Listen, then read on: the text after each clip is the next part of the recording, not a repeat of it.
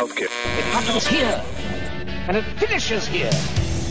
Two men enter, one man leaves. Nearly a 2-word review just said, shit sandwich.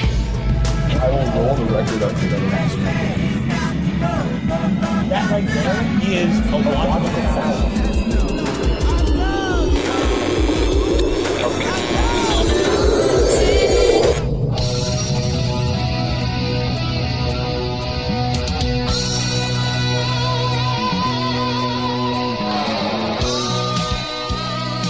Welcome back to the Basement Fellow Music Lovers. You are now tuned into yet another exciting adventure with us here on Chunky Glasses, the podcast.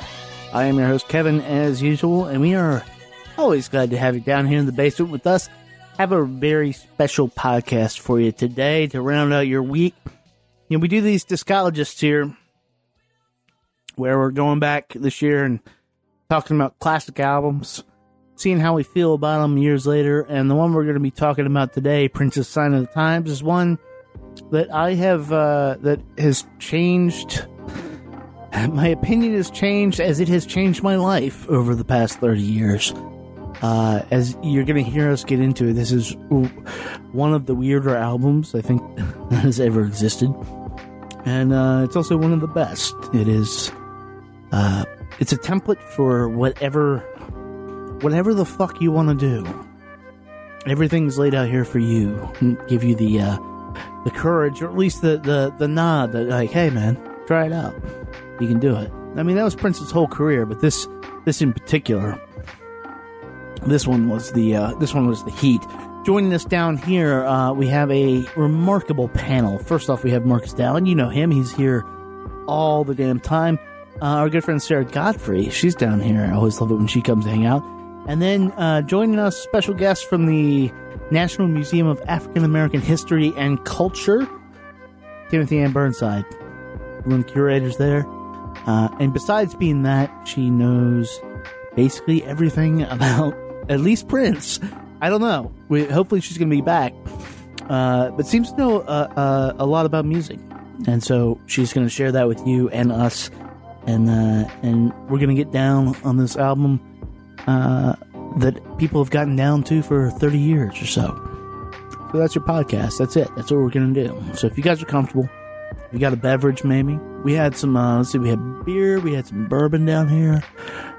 Whatever it takes, guys, whatever it takes.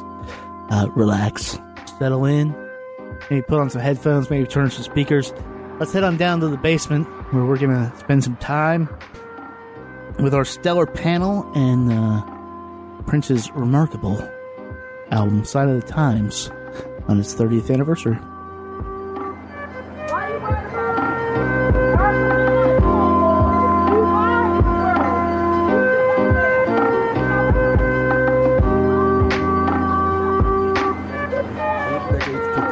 You guys ready? Passed out. Bad. Yeah. You guys, that guy running his mouth there, you know him as Marcus Dowling. How's it going, sir? Thanks. Sorry, man. You're just down here all the time. Now I can give you shit. I'm just hanging out. Also joining us, Miss Sarah Godfrey. Hello. Welcome back. Thank you. You Thank recovered you. from our YouTube podcast, which is Recovered from the YouTube podcast. I know you weren't here, Marcus, but she basically, you know, I started going off on Guitar Nerdery, and she just sat back and was like, "Whoa!" Oh no, I heard the podcast. Okay. And special guest tonight, Timothy Ann. Your last name is Burnside, correct? Mm-hmm. Timothy Ann Burnside from the National African American History Museum. National Museum of African American History and Yes. Culture. So close. Yes, so close. I always get it wrong. NMAHC. Anything past like 4 letters in an acronym, Yeah, okay. ADHD kicks You in. can just say the museum. The museum. That's what we do. Because it is the museum. It is the museum. Real quickly, what do you do there? I am part of the curatorial team to collect artifacts and develop exhibition content. Does that make sense? It does No, I'm make kidding. sense. No, I think it does. Yeah. You're basically one of the people, or maybe the person that makes sure that the shit gets in there. Right, And, right. And then stays there. Right. We find out, we decide what we want to find. We find it, we get it, we keep it safe, and we write some stuff about it and hope people learn something. Do you have a favorite piece that you've got so far? That's like choosing between my fictional children. Yeah. You know, we've already kind of touched on them already, but 2 of my favorite things would have to be the Nona Hendrix dominatrix costume and Jay Dilla's equipment. Yeah. Yeah, I saw. I forget it was a piece in the Post or something about you getting that equipment. Yes. And I was just like, what? Yes, it was about a 5-year process. Yeah, Man. that's a whole other podcast. That is a whole other podcast. We'll have to do it sometime. Ma Dukes is like the best, right? She's absolutely the best, and she's now, we are bonded for life. Yeah. Right. Yeah. I would expect so. If you get that, there has to be something I just going sent her a on. text on Mother's Day. Aw. Fantastic. Yeah. We're here to actually. Is this guy in the museum?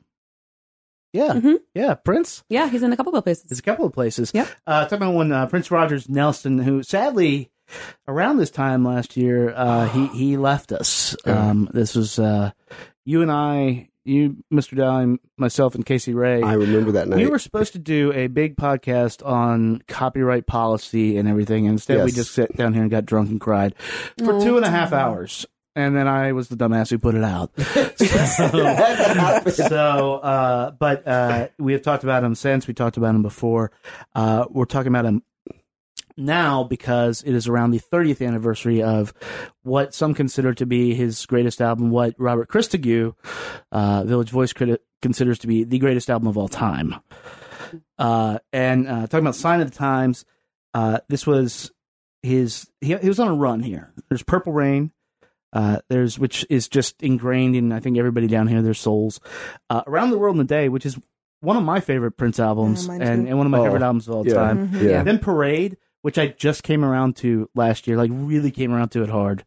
What? It's a weird album, right? You're shaking your head. It's an acquired Yeah. taste album. But yeah, once but you once find you get it, there, yeah. man. Because you can drop in on Kiss, and then you're like, this is cool. And then all of a sudden, everything around is like, what the fuck is going on? Yeah. It's something about watching, after Prince died, watching Under the Cherry Moon like 8 times, which is not a good movie, but it's okay. It's an an important film for funny- some funny reason. movie. Sometimes it snows in April. Yeah. Yes. And that song is, yeah. And D'Angelo doing that with Maya Rudolph. Oh, God. And- Yo. yeah, we I can't. couldn't. I had to stop it. Yeah, exactly. I had to walk away. It was awful. And then that was 84, 85, 86. So if you're a Prince fan, you're pretty happy. That was my teenage years. So that's when shit was getting freaky. And then in 1987, he drops this double album called Sign of the Times, which it was meant to be a triple album. First of all, it is still, in studying for this, one of the weirder albums in his catalog, I think. Mm-hmm. One of the weirder albums that I've ever heard. But as it ages, I think it makes more and more sense. I want to play the title track, though, because even this now, as funky as this fucking is, it's just a weird damn song. And honestly, a little prescient, given what he's talking about. So this is Sign of the Times.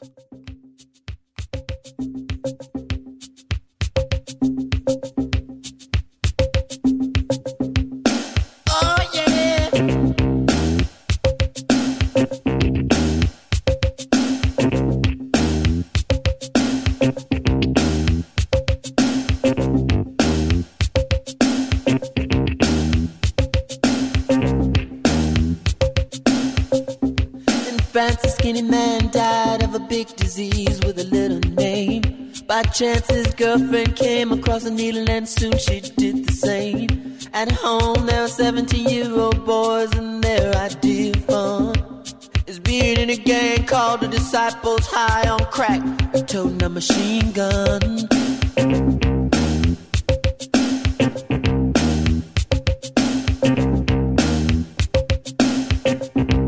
Times.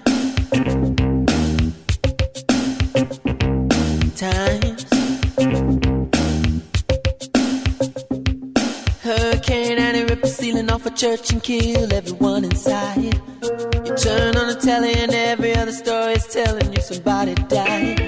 A sister killed her baby cause she couldn't afford to feed it, and it was sending people to the moon. In September my cousin tried reefer for the very first time. Now he's doing horse. It's June.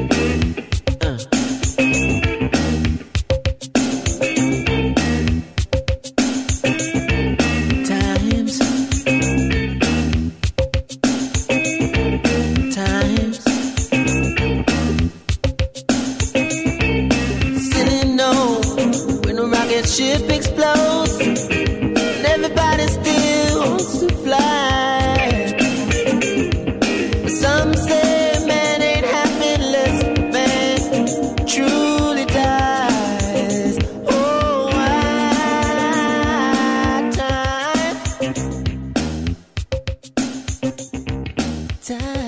line, tried to read for the very first time now. He's doing horse opioids, or what did Prince in.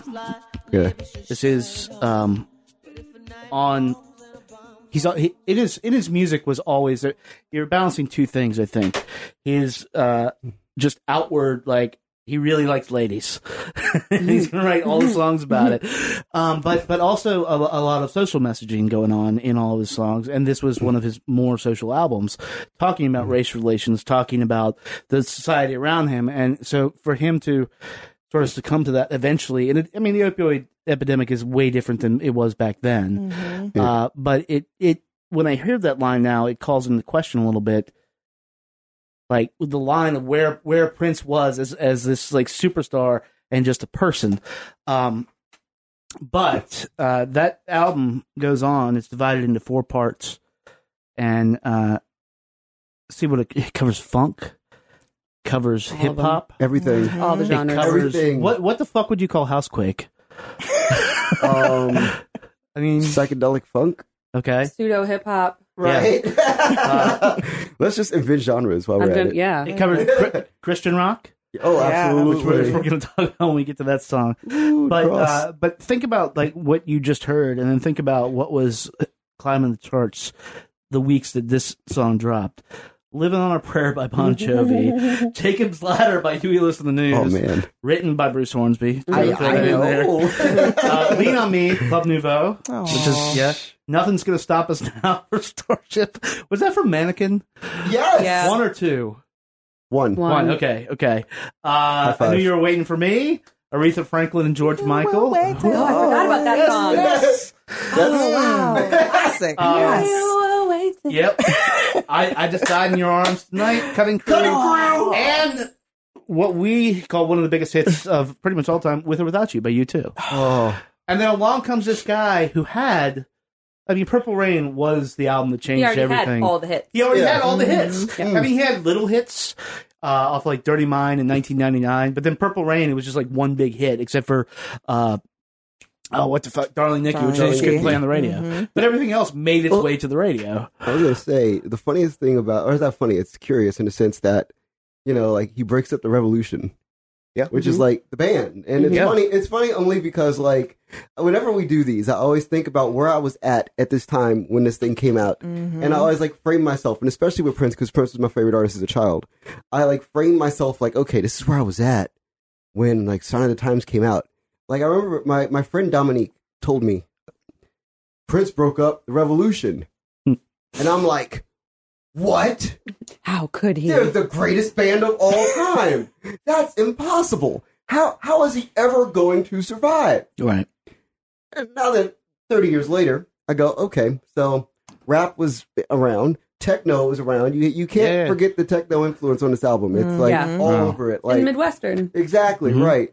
So you have that. You have the rock influence as always, the gospel influence as always, the Christian influence as always. You have all these influences to the point where you're like, okay, well, Prince broke up the Revolution. And it's not like a so what, but it's almost like a, okay, and he's going to be okay, because this is to me, the album where you really start to realize that this man is actually a genius. When you're like, oh, okay.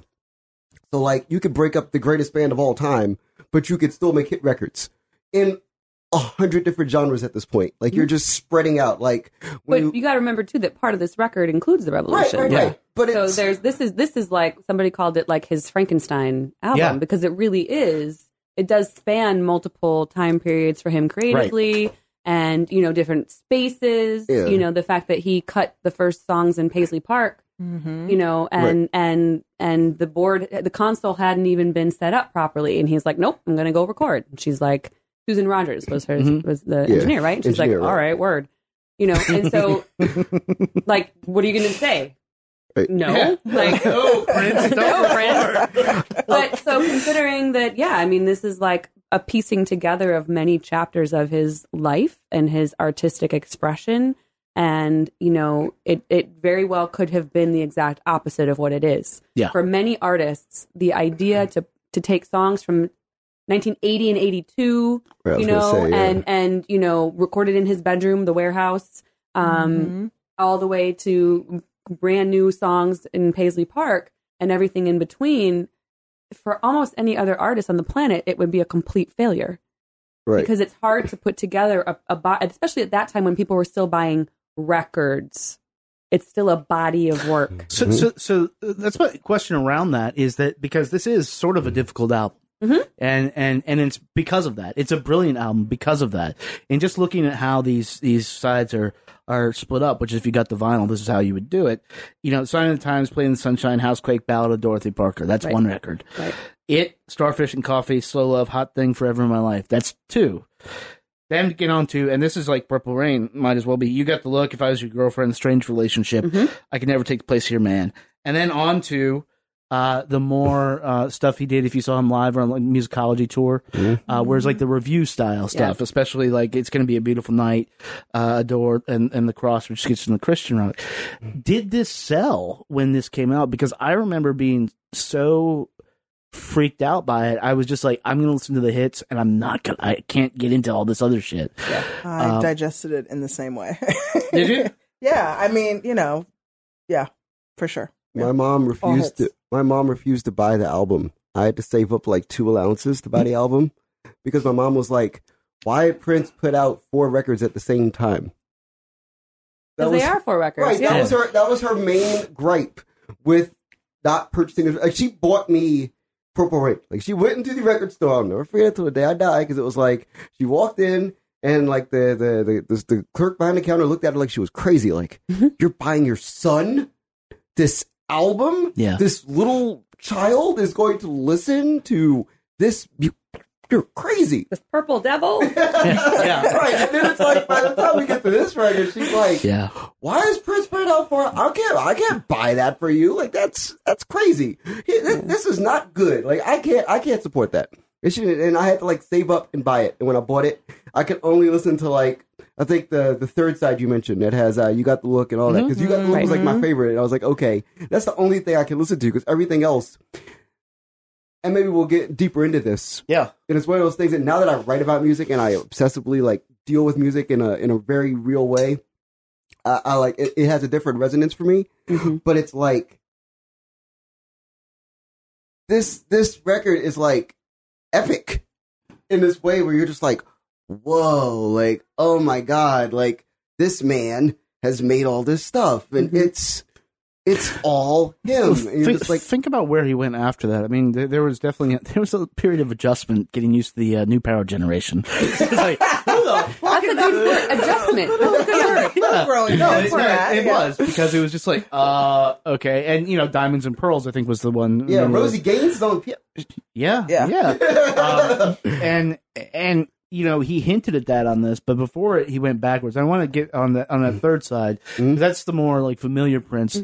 I had a song that was going to play, which was the hit You Got the Look. Yeah. Everybody knows that. Everybody should know this one, though. I Could Never Take the Place of Your Man.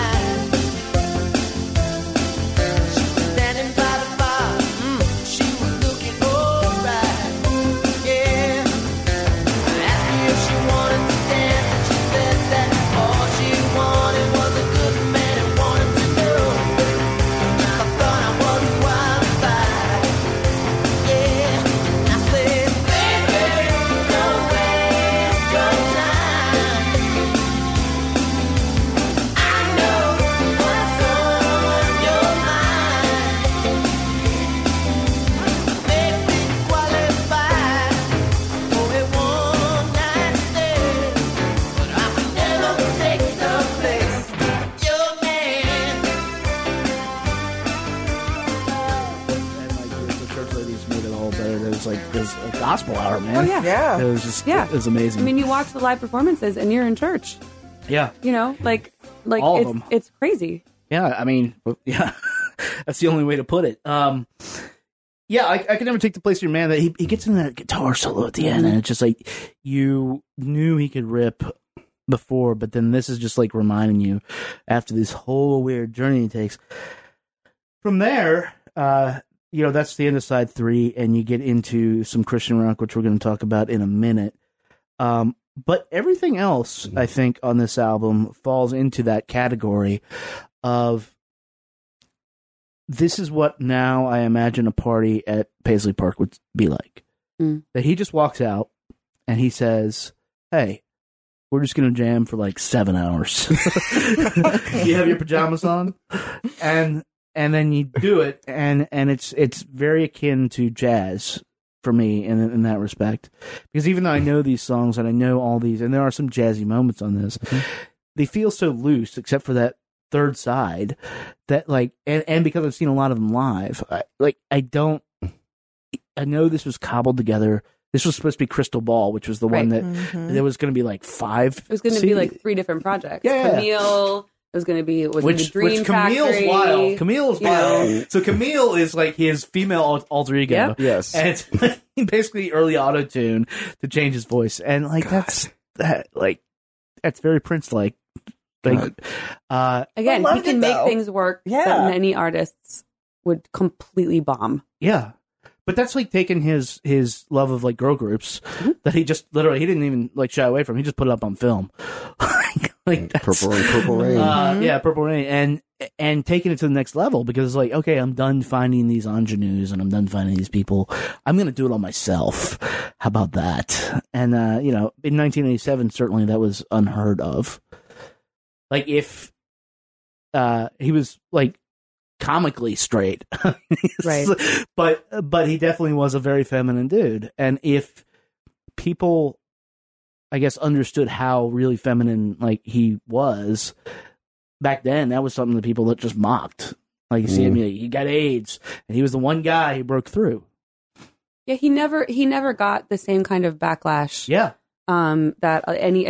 He got away with shit that other artists just wouldn't be able to. And I think that's due in much part to his owning every single thing he did. There was never a moment of hesitation with anything, and his level of perfection. And it's beyond confidence. Yeah. It's just like you own the moment. Like you can't make fun of someone who is so completely in charge of what he's doing, no matter what he's wearing, how he's dancing, what he's singing about. It doesn't matter. And I think that goes back to, like the way that the revolution was disbanded. Like he framed it for Wendy and Lisa as if like, I'm not going to ask you to do these things that I'm going to do. Right. You know what I mean? I'm not going to, Wendy actually says like, this is going to be hard. I'm making the sacrifice. He actually told them like, I'm not going to ask you to wear like crotchless panties on stage or do whatever. Like, this is not who you are, and this is not how I value you. Yeah. And even though it was kind of his way of masking the dismissal, I think it was genuine at the same time, in that, he recognized how important their contributions were and this new direction he was going in. Then he knew he was going to fucking own it. Yeah. And he needed people on the stage who were going to be doing that with him, and didn't want anyone who was going to be, faking it. Yeah. Yeah. I mean, so the revolution wasn't going to work in this next iteration of Prince. Right. No, and like if you see the concert film list, but the cover is basically the set of the concert film. It was filmed in Paris, correct? Is that right? I believe so. Yeah. Yeah. Where again, this is the only place. It certainly would not have worked in America if he just showed up somewhere and was like, "I'm going to do this show, and here's what it is." And I'm going to bring out Sheena Easton, and we're going to. Sheila E. And like they're like, who are those people? Like, let me tell you about Doesn't matter. Just go with it. Because out of this type of stuff, you got like seriously like disturbing tracks like Sugar Walls that made it to the airwaves. Like that's a great song. But it's like, you think did about that song now, make it to the airwaves? because if you're a kid and you're hearing that and you're like, what? That's literally What? that's sort of how I found out what sex was hearing that song and being like, what is this? What's going on? I don't understand it. So 87, I gotta date myself. I was 7 years old. Right. So I was only hearing what was on the radio. I was not out purchasing records. Or, I was borrowing records from the library. So we're like Exactly. at the same. Was this on the radio in like northern Wisconsin though? I mean, yeah, he's Minneapolis. Oh yeah, I guess so. Yeah. Sorry. Yeah. I mean, our biggest radio station was out of Duluth. Yeah. So you better believe Prince was on the radio. Yeah. But I wasn't even like, I would hear it in the car with, friends, parents playing the radio or whatever. Yeah. Whenever it wasn't NPR, and then I got to be a little older and I was literally taking records out at the library. Mm-hmm. Yeah. So Janet Jackson, Madonna, Prince, and I was getting into all of that. So I had like this little bit of a delay, like so many things in northern Wisconsin. It's still 90s fashion there. Yes. But so my entry point, like I was way too young to process the things that were really going on in those records at that point. Like I revisited those years later and was like, oh. So for you, this was more like just a dance thing. It's like, this is right. cool. This is awesome. Yeah. I love Sheena Easton. Okay. So it's funny. Like I want to, like, the thing that we should probably talk about this album, to me, that like stands out the most about it, to me, like one of the things that stands out the most is that this is at a point where Prince is like able to look at Warner Brothers in the face and go, listen here, guys. So fuck you. I'm going to put out this album that is going, I'm going to put out 3 albums first. I'm going to go to you guys and say, I would put out 3 albums. And these 3 albums are going to include me using autotune to mask my voice and become a female artist. Just saying. And what? We're doing that. Okay? I'm doing that. You want a record or getting a record? Right. I mean, I got some tracks I did with the Revolution. Just because you guys seem to love this Revolution thing, I did so much. I got some music I did with them. And I got some other stuff. I don't even know what to really classify it as, but I got 3 albums I'm going to do. And the label's like, nah, you're not going to do 3 albums. You know why? Because I saw Under the Cherry Moon. And then they saw Graffiti Bridge. So then it's that like, film which we do not speak of. right, but then it's even funnier because then he comes back and he's like, well, I'm going to take a little bit from side A, take a little bit from side B, a little bit from side C, and then I'm just going to put it all together and throw it at you. And the thing that stands out the most to me is like the use of like random people that for the era, like random, like Sheena Easton, who for my mother loved Morning Train. Hell yeah. Morning Train was like my mother's like favorite, like growing up. Like she played that song like it was that and Al Jarreau's Morning, right? Yep. Oh, like, Jesus. Back, like, all the time. Morning Train and Morning were like a staple of my childhood. I heard those songs so much they made my ears bleed. So then when I told my mom, I'm like, Mom, Sheena Easton and Prince have a song together. She looked at me, she's like, I can't believe that. That makes no sense. How could Sheena Easton, who does My Baby, Miss the Morning Train or whatever, sing a sex song with Prince? Because my mom at some point was convinced that all Prince did was make sex songs. She's not wrong. Well, I mean, She's not fair. Right, it was just funny. She's like, all this man does is make sex songs. So it was like, and then I'm when not she mad heard, at it. and then when she, right, neither am I. But like, it's like then she hears like You Got the Look or whatever. She's like, okay, that's good. I like She was it. into it? That song is so overt. Yeah, but she's like, that's good. Because she liked this. She liked my mom would dance behind the wheel. All right. So she would dance while driving. And this was like one of those danceable moments. But yeah, it's funny. It's like everything about this record in retrospect is like so like bananas. Like just in the way that you're just like, okay, well fuck it, guys. Like I've made you guys about $1 trillion in like the last 5 years. So you're going to give me this one. Okay. You're just going to give me this one. Yeah, this is mine. Like, and I'm going to do everything on this record. And if it doesn't sell a record, I don't care. Because I've sold about 1 trillion records in the last 5 years. Well, I think that speaks to, though, the idea, too, that this was accessible to a lot of different kinds of audiences, because of how eclectic it was. And you think about the progression of creativity and other artists who do that. I mean, Outkast inducted Prince into the Rock and Roll Hall of Fame. Look at Speakerboxxx Love Below. Yeah. There are direct connections to what Prince was doing early on in terms of like the kind of reimagining what a record could be. Right. And we put him in the museum in this section that's called Beyond Category, because that's accurate for him and a few other, people who we feature. He pops up in other places. We talk about Minneapolis, but this idea of creating a body of work, that isn't following any kind of, cookie cutter, whatever, that continued. And as a result, people were buying it for 2/3 of the songs, maybe, because they were into those, and then a different audience was buying it for other songs. And I want to play a song because I think that's a very good point that people were buying it for parts of the record, and this was long before MP3s, so you couldn't download it. You couldn't just only download your tracks. You could go and voice the tape, but you had to get 2 of them. Right, so and you had to fast forward the freaking cassette to get to the songs you wanted. But this song now that I'm about to play, this is probably my favorite song by him. It took about 15 years to get here, but it's a big statement. That's bold. I like them all, but this one I'm feeling this year, and partially because I think it's because of this going further into his career. It honestly almost killed his white audience, and that makes me laugh my ass off. This is Starfish and Coffee. It was 7:45, we were all in line to meet the teacher, Miss Kathleen. First was Kevin, then came Lucy, third in line was me. All of us were ordinary compared to Cynthia Rose.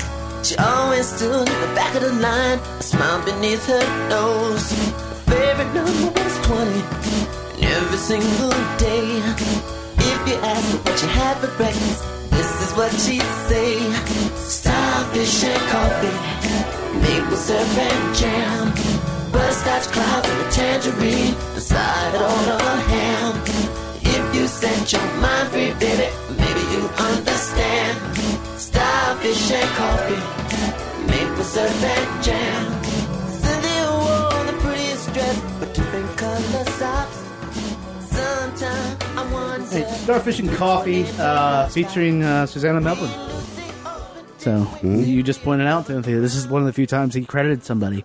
In fact, Sheena Easton is not credited on You Got the Look. Like, what the fuck is that? Come on, Prince. We used to do this feature. This is great for like a year and a half when he was fighting with labels, getting his stuff on streaming. It was Prince is a dick, and so we had sort of like a thermometer, like the fundraising shit, like how he did, and that would fall under like Prince is a dick. But then he died, and it was like, God damn it, he's not a dick. He's like, Jesus. But no, that song, partially I think because of the times we're in right now, that Starfish and Coffee, Maple Syrup and Jam, it's such a ridiculous nonsense collection of words. Well, there's a whole backstory to it. Yeah, but that's what I'm saying. Yeah. But he wrote this whole backstory, but it's still sort of nonsense. From Susanna and her childhood friend and this whole story. And So it's almost like a mantra.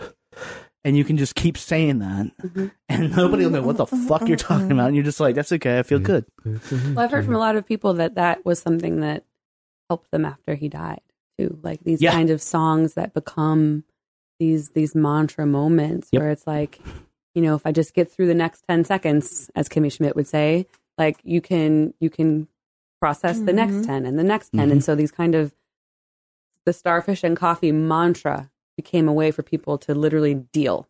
Yeah. And, for sure. That's a huge thing. Like Michael Jackson died. Yes. Awful. Like people were moved around the world. When Prince died, I think that the impact was even like, wasn't greater. Not saying that their forever feud doesn't even live in death. Yeah. But it was just different. Well, I think it was a 1-2 punch that year. I think Bowie dying. Oh, God. Yeah. And Bowie dying and then Prince. And this is why we essentially cried into a mic for 2 hours. Because and given what was going on in politics at the time, it felt like the plug had just been pulled out and like, oh, shit, there's the drain. Here we go. Right. We hadn't even like gotten above water yet. And then again. Right. Here we are. Yeah. And it was this. I mean, after I stopped listening to Sometimes It Snows in April 8,000 times, which I had to because Second Coming was for me. Second Coming, yeah. There's a live recording, and that goes back to what you said earlier about like some of his connections and his messages. In the Second Coming, he says, because this of course was a gospel song that was recorded, that he started some shows with, because he meant to make a movie, meant to make a film, and it never happened. So like, there's this one recording of a show in New Jersey, and the show starts with this a cappella gospel track, right? And And that is what I listened to 50 times in a row, for 4 days, for the next, like the week after. Mm-hmm. But in the song, it's this beautiful, I have a whole blog post about it for the museum, as a matter of fact. I read it. You read it? I read it. Yeah, it's this beautiful moment. And like, what's amazing to me is that people weren't mad at it. Mm-hmm. And that kind of segues into the whole Christian rock thing. But people were going to a fucking Prince show, right? And like, here they are getting gospel. Yeah. And you don't hear anyone complaining.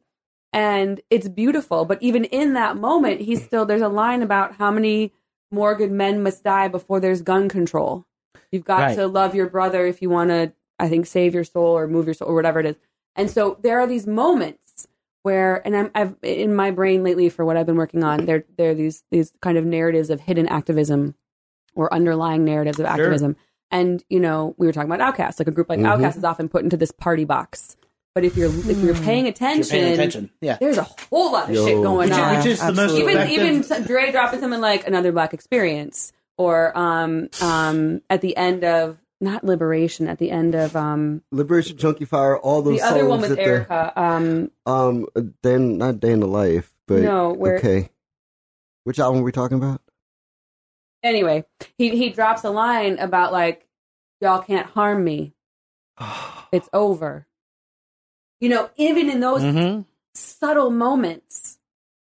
Humble in the whatever. Humble in the you know what I'm talking about? Yeah. Yeah. I mean, if I wasn't thinking about Prince so much, I'd be able to do that. But, like Mumble Jumble or whatever. Yeah. Yeah. But there's those quiet moments of activism, and Prince has those throughout, and so he's dropping these.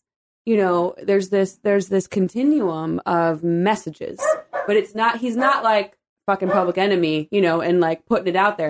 And Wendy's story about introducing him to Fight the Power is a very interesting one as well. Right. But these quiet moments and these subtle moments, but they're consistent and they're always present.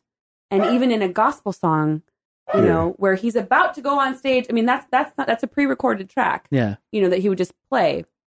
But he's about to go on stage, and at the height of the like super sex, live show. Right. Like, this is what he's opening with. Yeah. A gospel song about loving each other and gun control. But this is what's hilarious about that, and this is what I said before we played that song, where he sort of lost his white audience, is because a lot of people, and myself included, came on at late-ish, that was pretty late, 1999. Mm-hmm. But really, I mean, Purple Rain is the most important album to my development as like a music fan, a person, like everything. Mm-hmm. I was just the right age, and part of that was because he is such a masterful pop structurist and engineer that he can do all that, and you get all those little moments in that, but you don't get them until years later.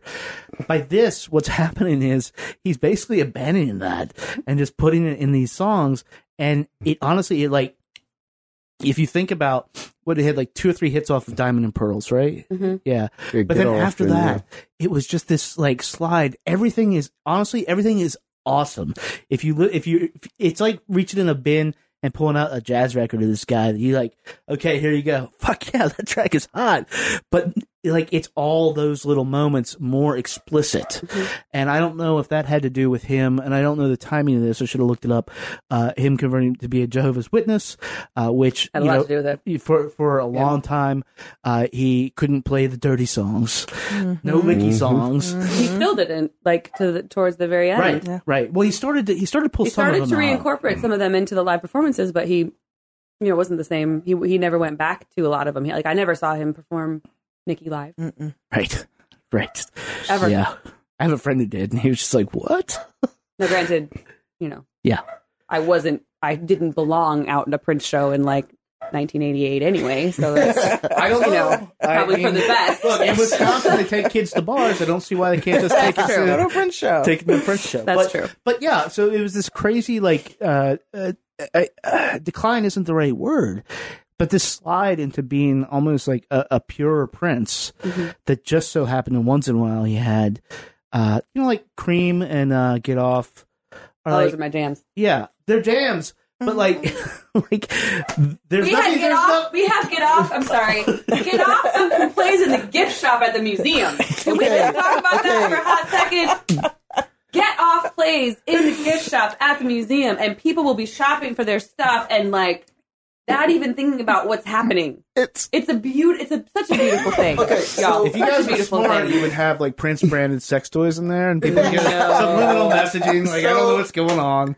So yeah, it's funny. It's like after like to me there was like this point where like as Prince became more like religious and more like, you know, accepting of like religion into his life and into his music on a more like overt level, you get like that singular moment of like sex on the record, because it was like bang, and like Get Off to me was like boom. Here it is. Happening. It's like, and I would like live, and as a later era Prince fan, I would live for like the sex moment on the Prince album, because it would be like, because like it's like the Symbol album is one of my like favorite like records that people don't talk about enough, because you get like all of these songs that are about like conventional romance, right? And they drive me crazy because I'm like, oh, okay, you didn't do that.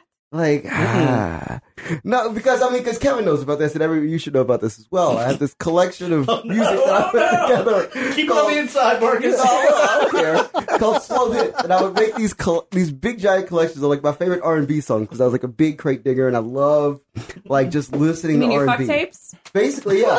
Slow Hits. Yes. Volume those have been around for a while. You're not the first one to do that. Volumes 1 through 17. He's the first one to trademark it, though. Yeah. So. Volumes 1 through 17. So like Fuck tapes TM, really? Yeah. All right. Volume like, I don't know about that. so you end up with like on that album, there's like all these songs that ended up on like 1, and then it's like you get to like 7, which is like this mix of like both, and I was just like, wow, like you could do both at the same time.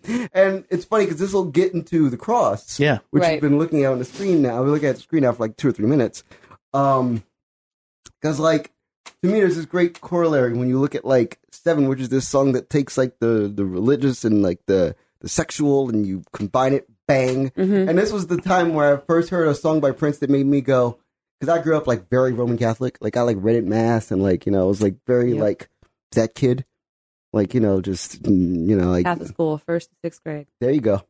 So I know you know. So it's like, this was the first time on a Prince record where I was like, he's speaking to this other part of me that I only see on Saturdays and Sundays. Right. And now I'm conflicted because Prince influenced multiple different sides of me are being activated at the same time, and I'm not sure what to do. It's awkward and frightening. But I'm going to go with it. But this That's what Prince wanted me to do. time when he sort of saw all of those things as intertwined in a way. I think they diverged later in his. Well, he always did, because career. they are. Yeah, they are. That's, Exactly. That's thank the thing. you for like telling the truth, in Prince. the 80s, you couldn't have. Think about. We talked about George Michael. How fucking hysterical that track "I Want Your Sex" was. Oh my god, it's amazing! Yeah, that sounds fucking hysterical. Hey, and then I Want Your Sex. Like, it's just when a big it came mishmash. when it came out, they would not play it on MTV without. Without that disclaimer. A warning, Yeah. a disclaimer. And, you know, meanwhile, Prince is doing, like, just his Prince stuff. Like, come on, what the fuck is the video for When Doves Cry? It's fabulous. Amazing. Like, you know, and the videos for this were like all live videos. Yeah. I think, right? Yeah. Is that right? Yeah. And they're all from the concert film. Yeah. But, you know, this was really the first time he did go, like, at full religious, or first and a half, I'll say. Yeah. The latter. Okay. Off of Around the World in a Day. Yeah. Well, that was. Me and my friend somebody said to us one time, they said, "Hey, this has a special meaning." Now, we were like, well, fuck, we're going to have to read all the things, we're going to have to do this. It has a special meaning. And it's just God talk. Right. It's fine. But this one is really, I mean, come on, it's The Cross. It screwed me up real good. The Cross. Stormy night. No love, no hope inside. Don't cry, he is coming. Don't die without knowing the cross.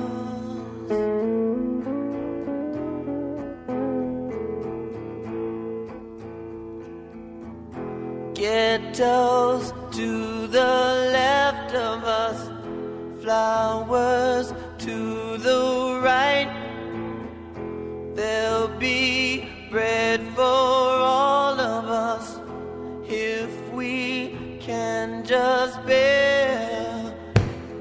the cross.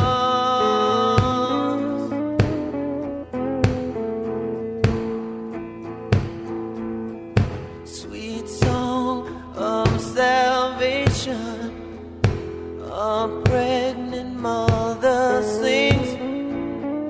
She lives in starvation.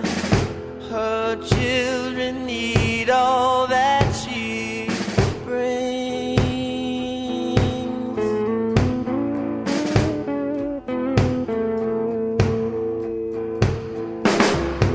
We all have our problems, some big, some are small.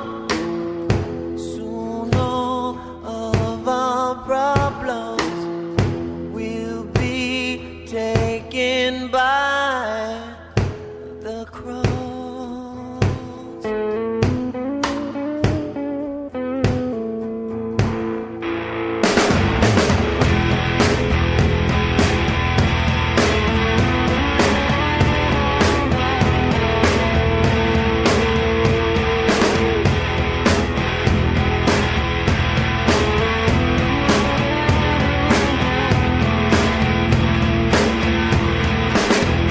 Black day, stormy night. No love, no hope in sight. Don't cry, for he's coming. Don't die without knowing the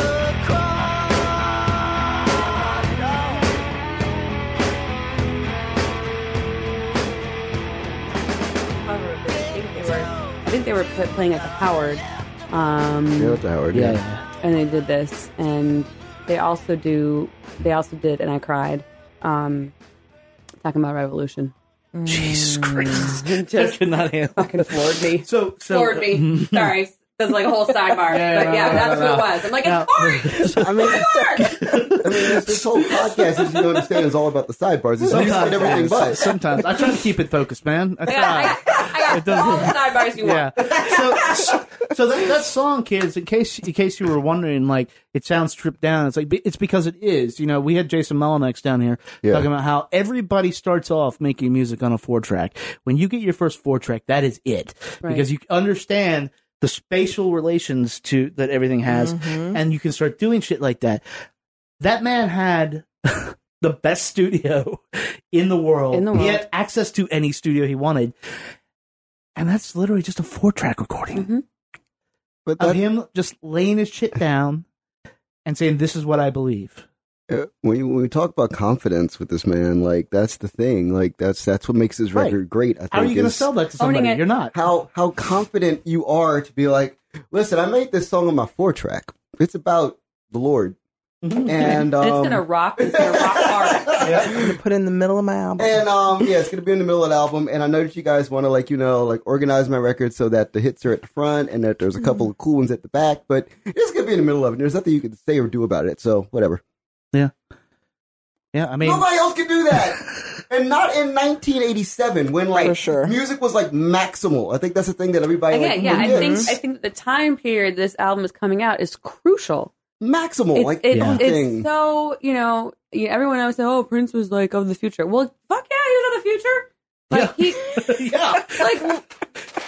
That's what I'm saying. Like, when you hear this back in 87, it was just like, the fuck? Come on, dude. What are you doing? Give me Little Red Corvette. I want that again. And instead he's like, nope. I'm just going to do this. And you're going to like it 20 years later, you dumb motherfucker. Right. That's what you're going to get it eventually. Right. And that whole idea, he embodies artistic integrity in so many ways. Right. And, that to be that kind of a trailblazer in any genre, but in multiple genres, in every genre, in all the genres that he's so good at, that is forward thinking in the simplest form, and to be surrounded by, or surrounding himself, I should say, with people who it's okay to change. At every chapter, like we said, before, like letting go of the revolution, letting go of different, whatever. Like he, in a selfish way, it was all about his own vision and his own ability and his own integrity and artistic expression, as it should have been. Yeah. By the end, I mean, he got the Third Eye Girl, which is something completely different. They were great. They were dope. Absolutely. Super dope. Absolutely. Yeah. There's a thing I wanted to talk about with this album too. It's one of the few albums, like everybody I've talked to, and I've probably interviewed like 1,000 people at this point or something crazy like that. Somebody told me this recently, and I was like, "Don't say that. That makes me feel like I've done way too much of one thing with my life. I need to stop." But this is the only album I know that every single solo artist I've ever talked to has a different song off of this album in particular that has influenced their career. Mm-hmm. Mm-hmm. Like we talked to Aaron Abernathy. Yeah. Like there's a song on his album that reminds me of Adore. In like every single way. Which like, he actually wanted to be on this, but he had to go to Japan for the record. Hardship. Must be rough. Sorry, Ab. Must be nice, Ab. But anyway, so like there's things like and like I talked to Marsha Ambrosius once, and we talked about like 2 or 3 songs off of here, and then like I've talked to like people who produce electronic music, and there's 2 or 3 other songs, and literally like, and it's funny because like people talk about like Prince, they talk about like the breadth and span of his musical career being so influential, and then when you talk about like one record, most of the songs people talk about are off of one album. I mean, Greg Dooley famously really fucking loves Housequake. It's the only really, truly embarrassing Prince cover I've ever seen in my life. Oh, wow. I need to tell you, Afghan Wigs, please stop playing Housequake. You're not good at that song. But you're good at most everything else. Wait, I'm sorry. Yes. So let's back up. So if you one more time. So, people cover Housequake? Yes. Oh. Yeah. Well, I mean, like I was saying, this whole record. That's I mean, you probably, Timothy, you probably, Sarah. We've all interviewed a bunch of people. We've all talked to a bunch of artists, right? So, Sarah, you've probably met like 1 million people who have been influenced by this record too, right? Oh, for sure, absolutely, absolutely. I feel like in my wheelhouse, more so Adore is what I always hear people talk about, especially because it was like the Freddie Jackson, like Luther Vandross era, and then he has this fuck tape worthy song that sounds nothing like Adore made 2 versions of Slow Hits. Do you want to play that? Because Adore made 2 separate versions. I don't think you can play it and cut it though. You can't play it and cut it. No, I won't. I'll just do the whole thing and get feedback pennies in the car. Actually, I won't because they got a lot going on right now.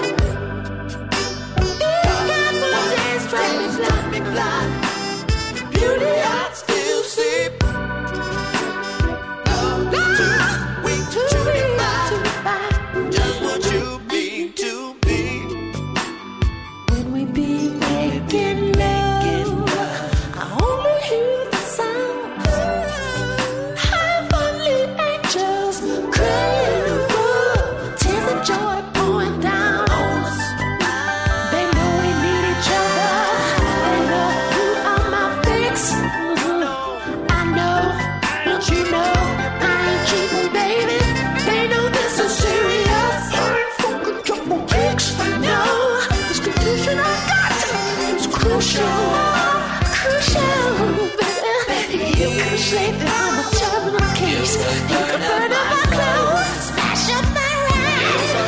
Well, maybe not to ride, but I got to have your face all up in the place. Do you think everything of a man? I'm a man of exquisite taste. 100% Italian silk imported gypsy lace. Nothing, babe, nothing, babe, can compare to your lovely face. Do you know what I'm saying to you? Trying to say, just trying to say that I'm too I'll be there for you. Be there for you. Everybody needs a towel or something. I'm like, Thank you for that 6-minute indulgence. Yeah. I'm exhausted. How's that make you feel, Sarah? Oh God, it's so good. Yeah? It's just so amazing. Yeah. Yeah. It's just so different Right. than anything else, any other slow jam of that era. It's And that's incredible. the end of the album. Yeah. Because of course it's the end of the album. That should be the coda Yeah. for sure. It's like So is this like one long night with Prince? Is this the album? He took the places, and now it's like, settle down, girl. I said this off mic, and I'll say it on mic. The only way to do this is to play Adore next to Insatiable. You play the two of them back to back, and you're just like, you could just sleep for a week because it's like, okay, that he just has exhausted the entire sexual canon of R&B music in two songs. Yeah. You're just like, Every greatest hits that's love song focused is like International Lover, Adore, Insatiable. Yeah. Like those three back Just- to back always. Yeah.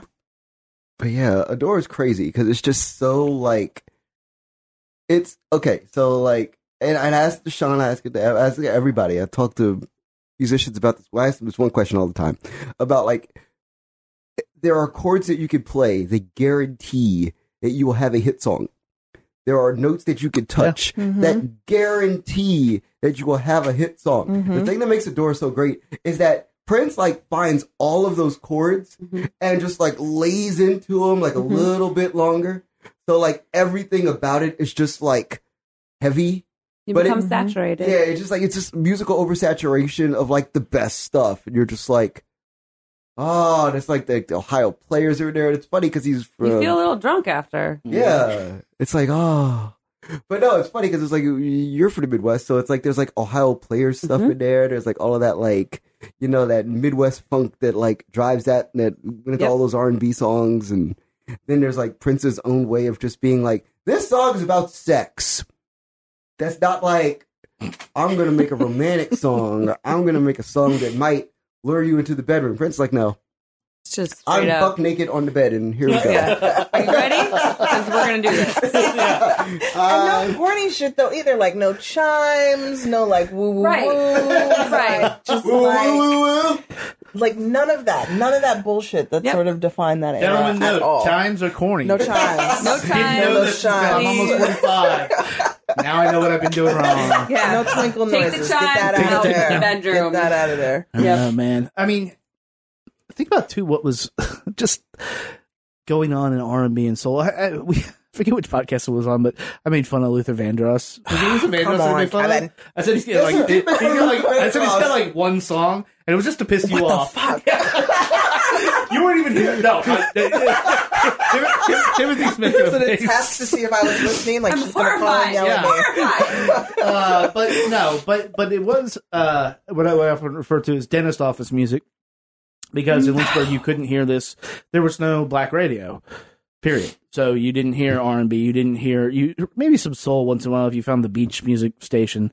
You hear some Al Green occasionally, but all this stuff that was actually going on, just you didn't hear it. And then here comes this little motherfucker doing this and just ripping all that to shreds while doubling down on the intent of it and succeeding. Hey, I don't know what you guys are doing tonight, but I'm getting with your mom. Yeah. The funniest part about this song, okay, to me, this song... And you're going to be okay with it? Yeah, You're okay with that? Give me $2 so You're not even mad that I'm going to get with your mom. You're going to be like, okay, we're cool. Okay, Sorry. The only thing I will say about Adore is like, okay, so like we talked about the Quiet Storm format when we did the George Benson podcast. There is the Quiet Storm format. Yeah. Absolutely. So we talked about the Quiet Storm Born format. in D.C. Adore, to me, was a song that only existed after 10:45 p.m. Absolutely. For most of my life. I'm 39 years old. For over half of my life, I only thought that this song was to be played between the hours of like 10:45 and 6 a.m. For sure. It's not like a 1 p.m. in the afternoon type song. No, This is like Melvin Lindsay, WHUR. Yeah, it's late night dedication. Yeah. So he's like, this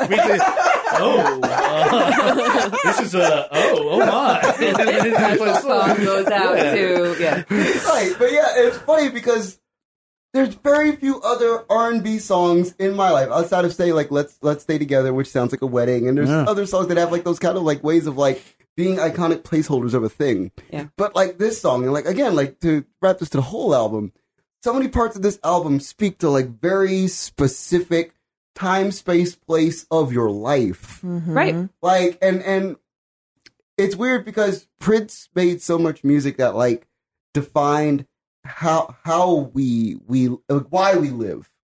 Yeah, like I so think that much was of his that whole is like mission. why you live. You listen to this music, you go, that's it. But like the thing about this album is that there's so much of like how you live. Like this record feels lived in. It's a thing that I didn't realize until like I was listening to this album on like Monday. It's like really well lived in because it's like Starfish and Coffee is a song that speaks to like a very like commonplace everyday emotional thing. It's very like it's a song that you can use to like get through your day. Right. Not like this is a song that defines my whole entire being, existence, planet on this earth. You know, like He's not telling you what to do. right. He's creating a space for you to have your moment. Yeah, and all of these songs do that. He isn't telling you what to do, but he is giving you an option. Yeah. Right. Yeah, he's Like, he's creating, advising. He's not- creating this opportunity for you to develop your own moment with Yeah. each individual song. Within He's his not own telling music. you what exactly you should be doing, Right. but he's like, "Yo, this is here's a thing, check it out. Because that's See how it makes you feel. Yeah, like Get into it. pretty good Prince impression. Thanks. it's funny I because wasn't even trying. of that era, this is the one album that like sold the fewest copies in that Right. era, and I think that's a lot of it. Is like Prince records and that. Okay, so all the great albums of this era dropped out of the sky like the Hindenburg. Yeah, Like, Billy, is it like Thriller and But were you Bad. saying "Living Out of Prayer" was also at the Living top Out of of the charts Prayer this was- time? Yeah, so Slippery When Wet Starship. and all that. Those records just dropped from the sky and destroyed the universe. yeah. Like everybody did a thing. Like I had a Duran Duran painter's cap. I also like thought that I was in Bon Jovi while also loving Prince. And all those records, when they came out, they fell on me and like changed everything. I was like, bang! Whoa! This is the most epic thing that's ever happened in my life. Right? A Michael Jackson action figure. I did 2 of them for back-to-back albums. Wow. I don't know what's happening right now, but it's kind of awesome. Like that's what it was. Yeah. What else is in your toy chest, Marcus? Like boom! Like that was it. So, but Toy chest, Marcus. so many like horrible toys of that era. Is this as we start to wind this down? Is this the nexus of Prince? Is this the point that we can point to and be like everything sort of revolves around this? I mean, look, he had what, like, I don't know how many albums he had before this. Was like 8, maybe, Something like that. 7 or 8, and then he had I like think, 400 yeah. after. Right. But those are neither here nor there. Right. And but it seems to all swirl around because you can hear everything he did before and everything he's done since in this album. Because this album, like I said, by comparison, this album dropped like air. Like, I don't even... Okay, so, like, every single album that came out of that era, I remember the first single of all of them. Like, you could literally quiz me on all of them. But this album, I swear to God, and we talked about it on G-Chat, I can't remember what the first single was off of this album. I thought it was You Got the Look. I can't It was remember... Sign of the Times. I can't remember what the first single Statement. was. I can't remember what the first video was. I can't remember the first time I heard it on the radio. Every single other album of this era, I know those 3 things, minimally. This record, it just, like, appeared. Right. Again, because he wasn't necessarily thinking about the formula. Right. Yeah. And that changed the game in terms of what an album is. I think about in terms of placement for this particular project, you know, again, my Midwestern, Yeah. you know, core at my core, like Janet's Control came out in 86 and Rhythm Nation came out in 89. Yep. And smack dab in the middle is Sign of the Times. Yeah. You know, and you think about the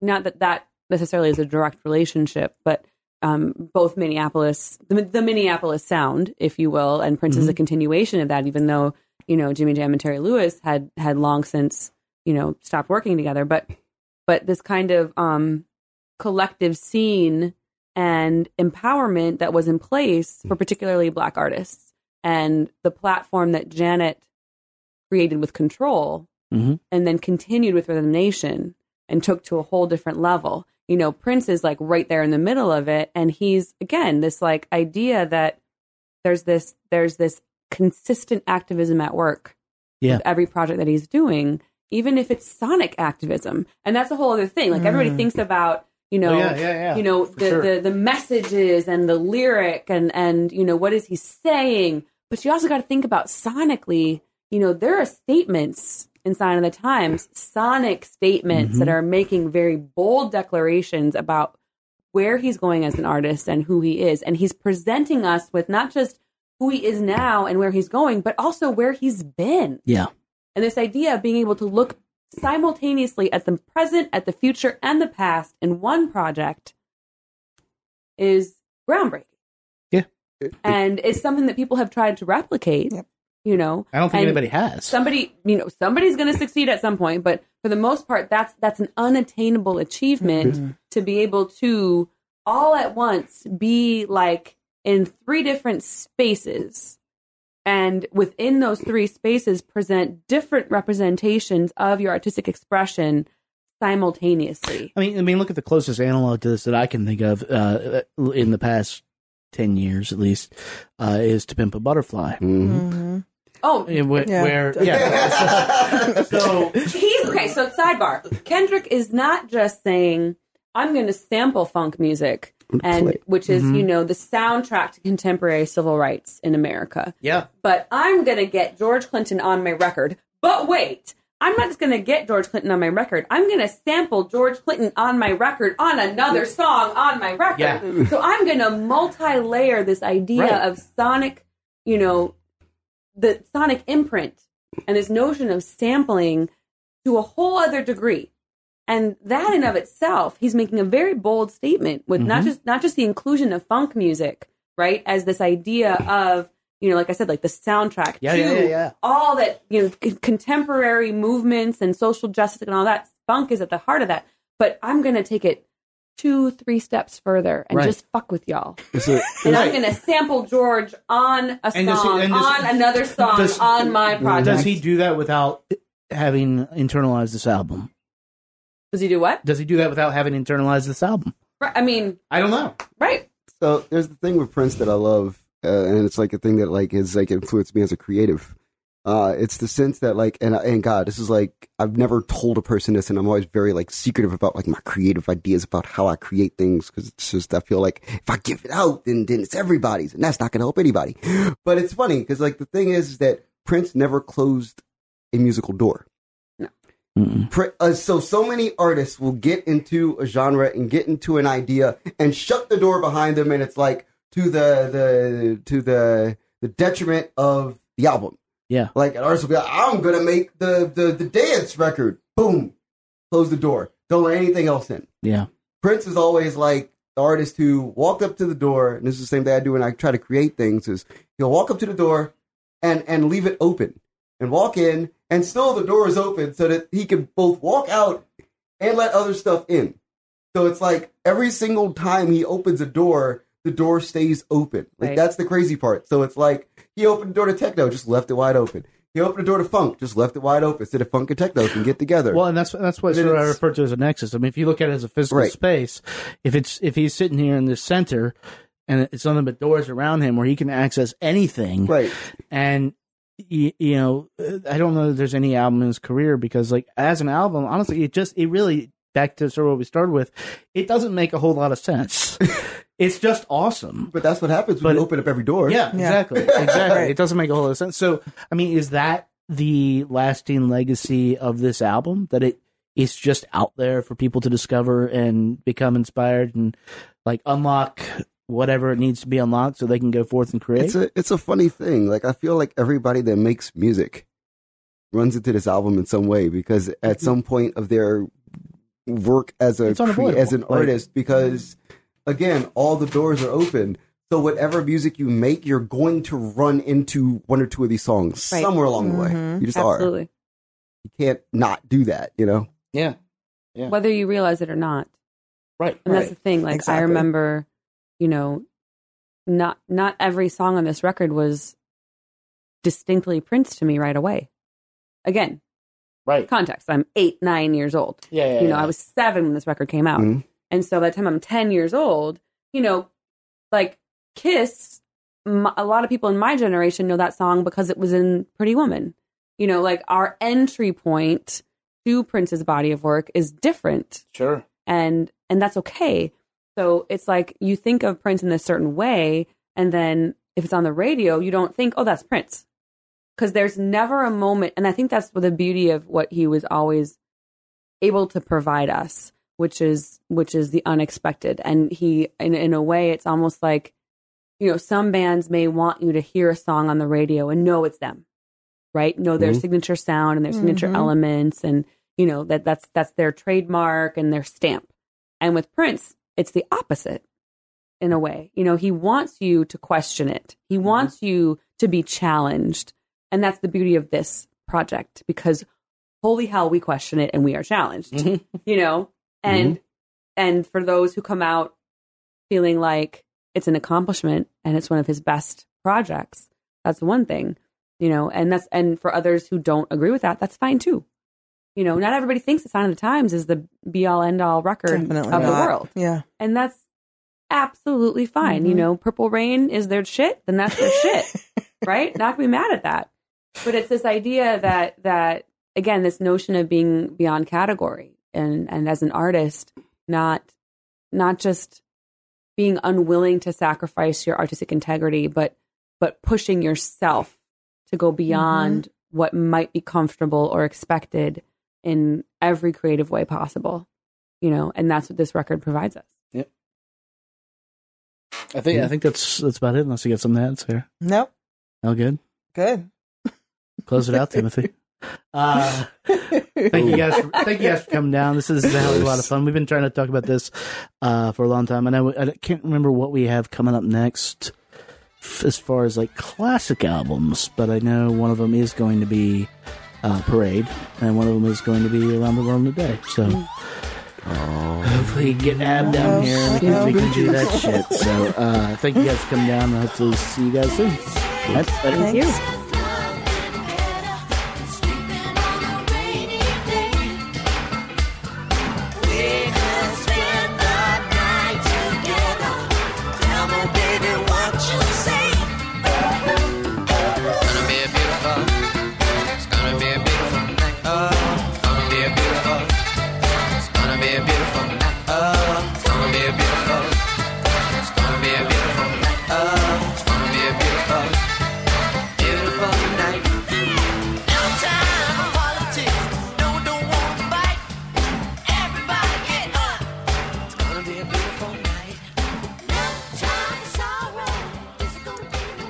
There it is, Prince's Sign of the Times at 30 years old. Just a wee whippersnapper of an album. Thanks to Marcus and Sarah and Timothy for coming down to hang out, to share a little with that. That was, we've done a few of these. That was actually probably my favorite, which is saying a lot, because I think, you know, when we started doing these, we weren't too sure not only how they would play or how we were going to approach them. And quickly realized in doing this that not only are they just fun as hell. Hopefully they're fun to listen to. I don't know. You let me know. But they're fun as hell for us to do, at least. And but it sort of reminds us all like why we do all the things that we do now. Why Why, like, next week we're going to be talking about Chris Stapleton and Thurston Moore. Why that? Partially because of this album. Because it got us into, like, something that resonated and continued to resonate for 30 years. Made us music fans, made us music lovers, made us appreciators of the highest degree. So thanks again to the crew that was down here. And that is about our podcast for this week. And if you liked what you heard, you can tune into us on iTunes. You can subscribe to us there. You can leave us a message. You can leave us a rating. However you like to do it. If you like feedback, feedback is important. And speaking of that, you can do that on our site, www.chunkyglasses.com. There's going to be a post up there with some show note links, so you can learn more about Prince. And if you heard this and thought, hey man, this is awesome, let us know. If you heard this and thought, man, you guys are so full of shit, let us know that too. Correct us, if you will. This is not a facts-based podcast, but we do try from time to time. You can also listen to us in Stitcher, Mixcloud, Google Play, sometimes up on SoundCloud. It is always streaming right on the site. And, pretty much everywhere, man. Everywhere. If you can't get it somewhere, let me know and I will try to put it there. How about that? Coming up next week, we have some pretty cool podcasts. Starting off on Monday, we're going to be talking about Chris Stapleton's new album, From a Room Volume 1. The Country Crew is back. It's myself, Marcus, and Eduardo, so that is always a good time. And then on Thursday, we're going to do two things. The minor thing is we're going to be talking about Thurston Moore's new album, Rock and Roll Consciousness.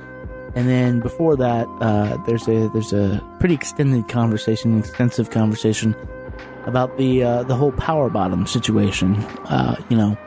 We wanted to not jump to any conclusions. We wanted to get facts at the same time we recognize how bad the situation is. And so on Thursday we're going to be talking about that. And we're going to be giving you a whole lot of links and thoughts and information and tools and how to deal with all this sort of bad shit that seems to be happening around them. And it's not just them, guys. It's sometimes people suck, and that is a fact. So look forward to that. And then in the next few weeks after that, we might have a few killer interviews. I know we're going to be talking about Elder, and I think you guys know we like the Grateful Dead here. We're doing something this Saturday. I'm taping this on a Wednesday night, where we're talking about the new Dead collection, Get Shown the Light, which is 4 of the Dead's best shows, what people consider to be the best, from Barton Hall. It's going to be Eduardo and Andre and maybe Casey Ray down here, just sort of tripping out on the Dead. Man, it might take an hour. Maybe it'll take a week. I don't fucking know, but it's going to be fun. So that's going to be coming up down the pipe. So, as always, we thank you for tuning in. We're going to get out of your hair here. Everybody have a great weekend, and we will see you on Monday. Until then, be good to your ears, but be better to your people. We'll talk to you soon.